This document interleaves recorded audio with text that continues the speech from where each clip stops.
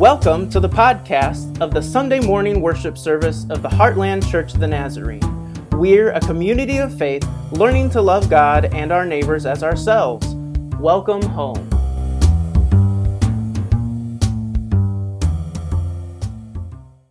Today's sermon text is from Matthew 5:33 through 48.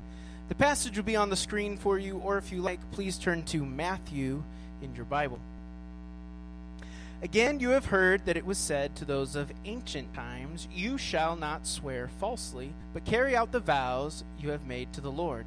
But I say to you, do not swear at all, either by heaven, for it is the throne of God, or by the earth, for it is his footstool, or by Jerusalem, for it is the king of the city, of the great king. And do not swear by your head, for you cannot make one hair white or black. Let your word be yes, yes, or no, no. Anything more than this comes from the evil one. You have heard that it was said, an eye for an eye and a tooth for a tooth. But I say to you, do not resist an evildoer. But if anyone strikes you on the right cheek, turn the other also. And if anyone wants to sue you and take your coat, give your cloak as well. And if anyone forces you to go 1 mile, go also the 2nd mile. Give to everyone who begs from you, and do not refuse anyone who wants to borrow from you. You have heard that it was said, you shall love your neighbor and hate your enemy. But I say to you, love your enemies and pray for those who persecute you, so that you may be children of your Father in heaven. For he makes his sun rise on the evil and on the good, and sends rain on the righteous and the unrighteous. For if you love those who love you, what reward do you have? Do not even the tax collectors do the same? And if you greet only your brothers and sisters, what more are you doing than others? Do not even the Gentiles do the same? Be perfect, therefore, as your heavenly Father is perfect. Thank you, Sam. That's the word of the Lord for us today. We're continuing with the Sermon on the Mount. And so we are now, though, in the season of Lent. And one of the things we said, if you were with us on Wednesday night, was that the call this year, I don't necessarily want to call you to give something up, maybe give up selfishness. That's what we said, but that we might pick something up, or to do something. Am I super loud? Yes. Can we? Okay. All right. Thank you. But that we might pick something up that helps us to live with faithful, compassionate justice, so that our understanding of what God is calling us to during the time that we're preparing ourselves for what Jesus does at Easter is something that is what's creative in nature. That it allows us to love folks in the same way that we have been loved. And so that's the call for us this week, or this season during Lent. And we're going to look at 3 more passages from Matthew in the Sermon on the Mount. And we're going to split them up. There are 3 different kind of commands, and then there are 3 questions, one at each end of each little segment, that I would like us to ask ourselves. Maybe this week you might ponder in more specific ways. So just to reiterate what we've walked through with the Sermon on the Mount so far, it starts with Jesus calling some disciples. That's not technically in the sermon, but it starts there. Jesus calls some disciples, and then he tells them who they are in the Beatitudes. And he offers a promise of faithfulness to always be with his disciples, with and for them in positive ways forever. So we are called, they're blessed, and then they're told what they are to do. And Jesus talks about being the salt of the world and the light of the world. That some of the things that we as followers of Jesus Christ are called to do and have been blessed to do is to be a body that flavors and preserves and illuminates. We flavor the world. We give it the richness that God intended it to be, to have through our care and love for others. We're to kind of preserve it, to keep it, we'll help it thrive too. And we're to illuminate not just the bad and the evil that happens in the world, but the beauty and the goodness as well. And then Jesus comes, and we enter the Sermon on the Mount proper, and he's saying things a lot like, "You've heard it said, but I say to you." And he's taking the law that Israel had, that God had given them, that they loved so very much, and he's saying, I don't want to do away with the law. I'm going to fill it full. I'm going to bring it to its intended place, its proper function. It's like if you take a balloon, you know it's a balloon, but you don't know exactly what it looks like. As a balloon, you blow the balloon up, it is fulfilled. It is the fulfillment of that balloon's purpose in the world. And so he's saying, in order to do that, I'm going to have to help you understand what it is that you have been given as the law, reimagine, reinterpret it. So he says, you've heard it said through all these years, through the law, but I say to you, and then he offers a way of greater faithfulness to the law. Well, this first one we reach today, verse 33. Again, you have heard that it was said of those of ancient times, you shall not swear falsely, but carry out the vows you have made to the Lord. But I say to you, don't swear at all, either by heaven, for it is the throne of God, or by earth, which is the footstool, or by Jerusalem, for it is the city of the great King. And do not swear by your head, for you cannot make one white hair or black. Let your yes be yes, or your no, no. Anything more comes from the evil one. Now, whenever I would teach teenagers, I would have to remind them that, like, swearing isn't necessarily like the words that you maybe get in trouble for saying at school, and maybe not, or that you can say on the evening news. That swearing in this particular context has nothing to do with that. It has everything to do, though, with our truth-telling. In Israel's day, it was proper and common to swear on something. It was kind of like a backing for that promise that you are making at the moment, because you would swear on something that has a greater stature than you, something that's bigger and stronger. And obviously, God's in that whole area would be that way, because the God kind of guarantees that unless you are faithful to the promise that you are swearing to upkeep, then there will be consequences for you. Does that make sense? So I make a promise to my wife, and I swear to God in heaven, and if I break it, then there's consequences for me. Like, that's kind of how it would be thought. Not that I would ever break a promise to you, unless it's like the dishes. Then, anyway, all right. So that's how that was supposed to work. But Jesus is saying, and I think then, as of now, like, it is almost impossible to like just have your word be your word anymore, right? Like, you have to sign your life away to join a website, or you have to, I don't know, because you never know what people are gonna do to take and abuse the things that you have, and so everybody has to swear to everything. Like, even if in the court of law where you were testifying something, you have to take an oath. And now I realize that makes it difficult for us, maybe here and now, to live into this calling. I'm not saying if you get called to testify, I'm not saying, like, don't do that, right? Do what you got to do to be a good citizen.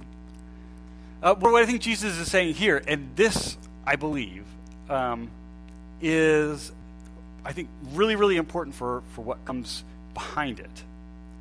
That Jesus is calling us to truthfulness. Now, no biggie, right? Like, that's one of the commandments.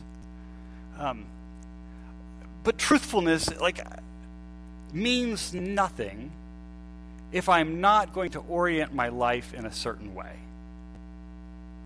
And I think Jesus is saying, you don't need to swear by anything, because you're the one who has to back up and to live honestly and faithfully.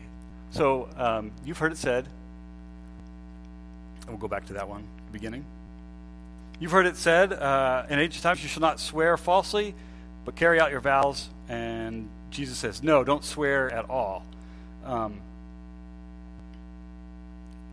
a little farther ahead of myself here. But truthfulness. So like there's a commandment, and the commandment is towards truthfulness.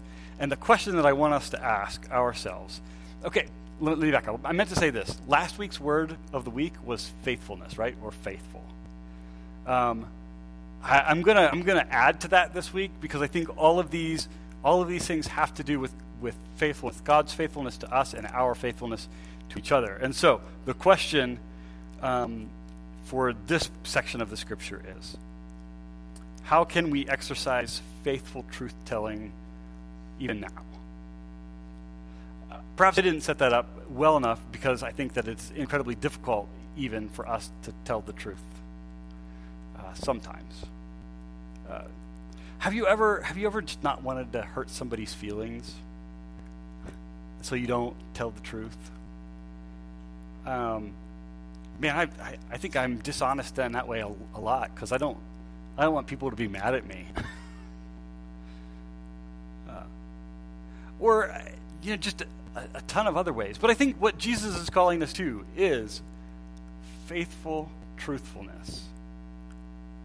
So this week, I want you to, as you are tempted to be a little less than honest in big things or in small things, to ask yourself, what does faithful truthfulness look like? Do I have the courage necessarily to exercise faithful truthfulness? And then maybe pray that you might have the courage to do so, and the strength. Faithful truthfulness. He goes on. Oh, I didn't go there yet. Wait, I was expecting these to be on different slides. You have heard that it was said, an eye for an eye and a tooth for a tooth. But I say to you, do not resist an evildoer. But if anyone strikes you on the right cheek, turn the other also. And if anyone wants to sue you and take your coat, give your cloak as well. If anyone forces you to go to 1 mile, go also the 2nd mile. Give to everyone who begs from you, and do not refuse anyone who wants to borrow from you. I'm calling this one faithful and generous confrontation. If we ask before this what it means to live truthfully and faithfully, this one is how do we engage in conflict in a generous and faithful way?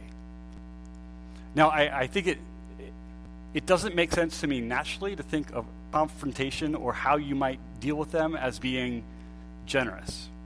And a lot of times we look at this passage too, and we're like, there's some pretty stark language in here. Language that looks like maybe if we read it at face value, you would say that like you're just supposed to lay down and take whatever someone wants to do to you.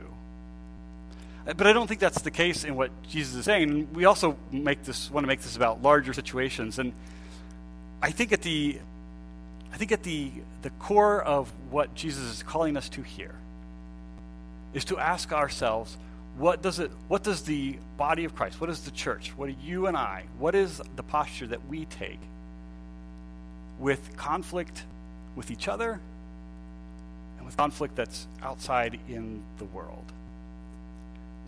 Do we offer a like for like, right? Eye for an eye. It was a good rule because it kept you from taking revenge overly greater than like the harm that you had been done. So like if someone poked out your eye, you couldn't kill them because that would be overly vengeful. You just got to gouge their eye out. Now, I doubt that was what Jesus wanted anybody to do ever. Maybe it was more of a concession, but eye for an eye wasn't just Israel's thing. Anyway, what does it look like for us to be the body of Christ in the midst of conflict? How do we return harm? What do we do? What do we do? Jesus says, do not resist an evildoer, but if anyone strikes you on your right cheek, turn the other also. And if anyone wants to sue you and take your coat and give your cloak as well. If anyone forces you to go 1 mile, go also the 2nd mile. I think this is where the generosity comes from. Like that we're not responding with hate for hate or violence for violence, but we are responding to sinfulness in the same way that Jesus has responded to sinfulness to us. Jesus doesn't exact revenge on us for all of our sinfulness. He doesn't do that an eye for an eye or even greater. Like Jesus' confrontation with us is generous. It's giving. It's creative. It's restoring. I hope this makes sense. I think what at the heart of what it is that we're to be sacrificial in the midst of conflict. Not necessarily like getting run over, right? Like I said, there's this tension here between this. And a lot of people struggle with what that is, and I struggle with what that looks like as well. But I think generosity is the word that comes to mind. That we give a little bit more than we might be expected to give because that's the way of Christ. I don't know how to say it any other than that. So the question I want you to ponder this week and maybe act out, how can you practice faithful and generous confrontation? Nobody's going to be asking for your coat or your cloak. I don't think this week. No one's going to force you to carry their pack for a mile. But what are the things that other people do to which you can respond either with generosity and faithfulness or with anger and violence, maybe even? I don't know what that looks like for all of you. There was one caveat, though, that I have to say at the end of this, one. Jesus doesn't guarantee that a generous faithfulness in the midst of conflict will look like or even work like anything practical. We said this at the very beginning of the Sermon on the Mount. A lot of times we read these things and we say, well, that's just not how things work. Or I don't think Jesus meant it that way. And I guess I say some of those things too. But if we look at Jesus, like the cross doesn't seem practical. It doesn't seem like it'll work out the way that Jesus thinks that it does. But in the call for generous faithfulness, like we have to understand that on the other side of that is always resurrection. It's always newness.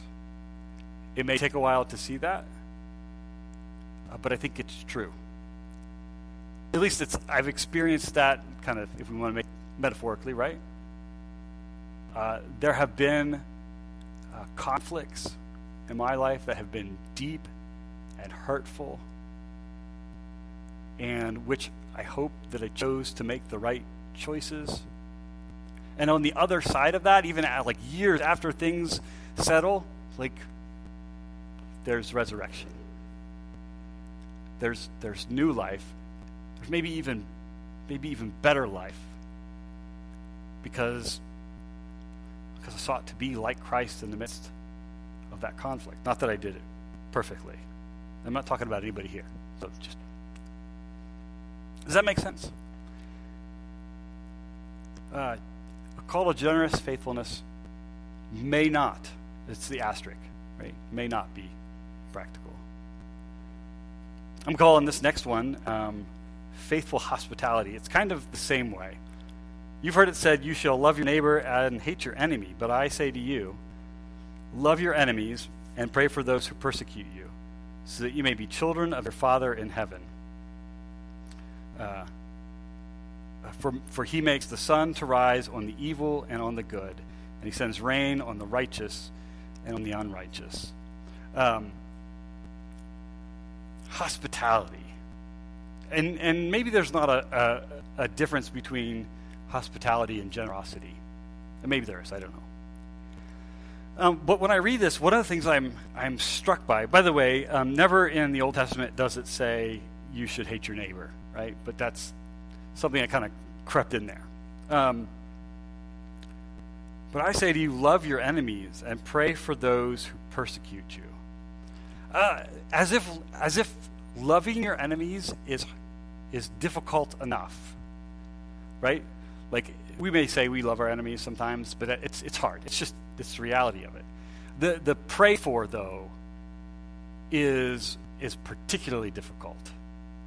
And the grammar of the passage, though, the very word has more to do like, well, instead of like just, oh, you have a particular problem, I'm going to pray that God might intervene in that and solve what's wrong.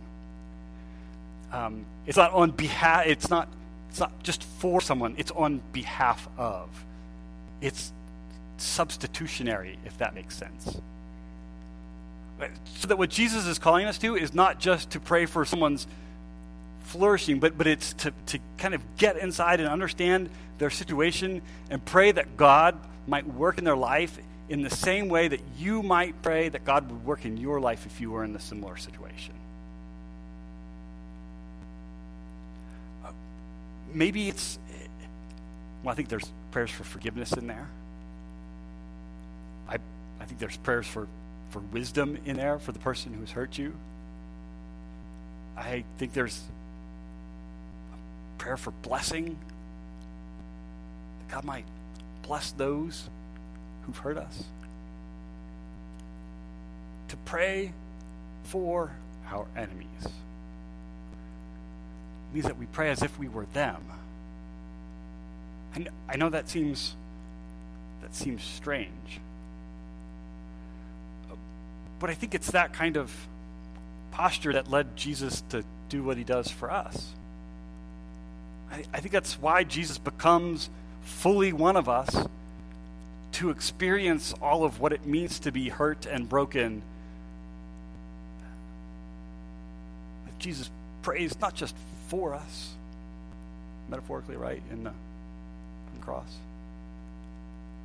but Jesus dies as if he was us. I hope that's an important distinction. So,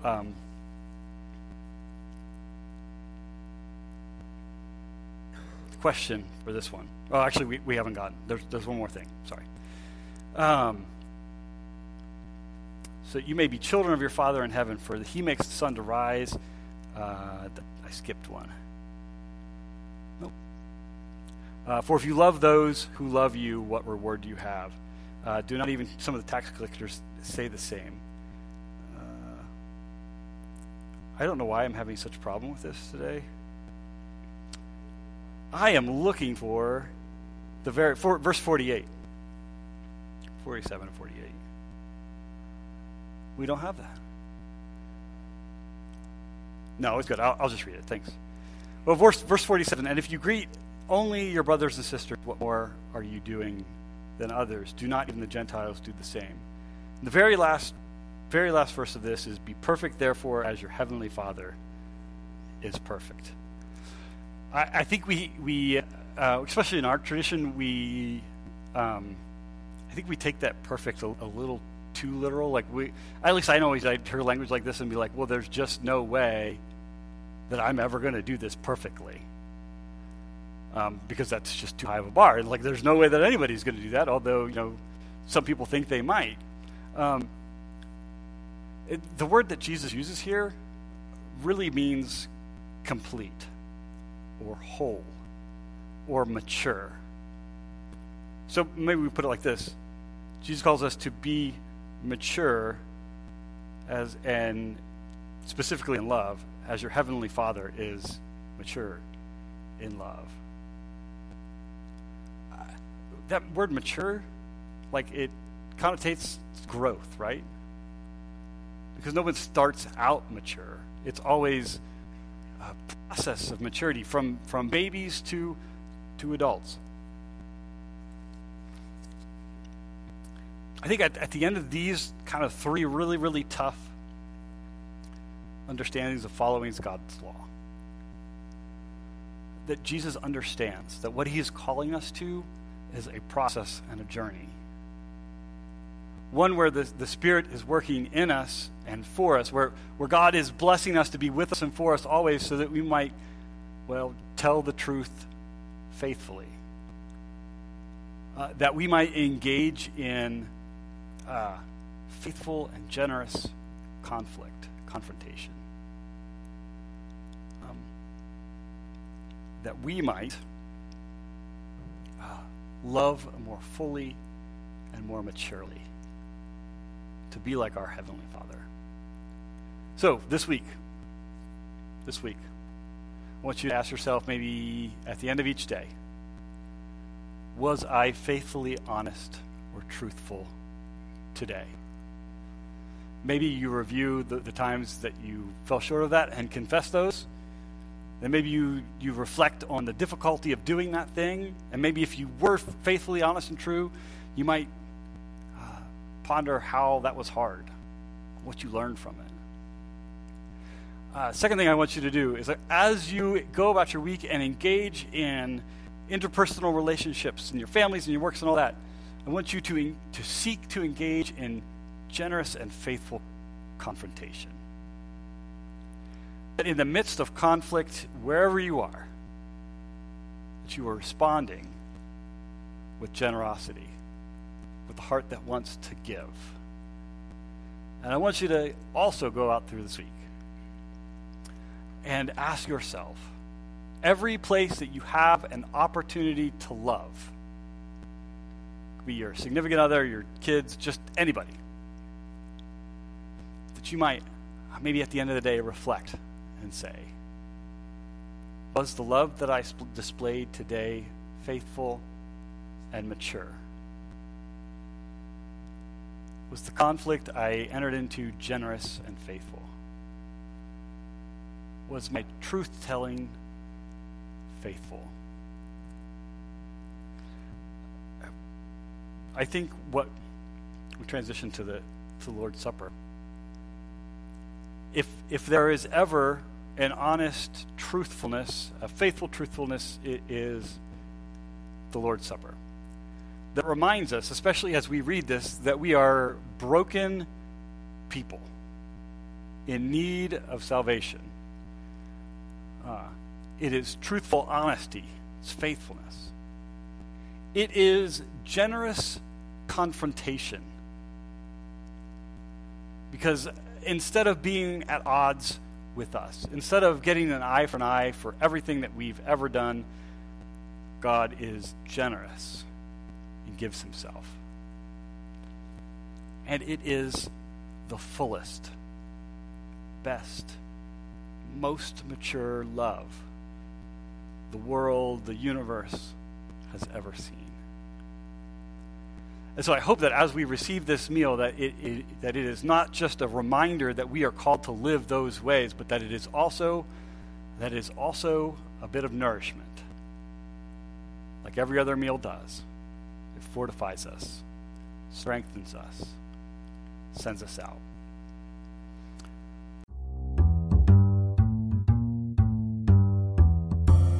Thank you for listening to our Sunday morning worship service. For more information about the Heartland Church of the Nazarene, please visit heartlandnaz.org.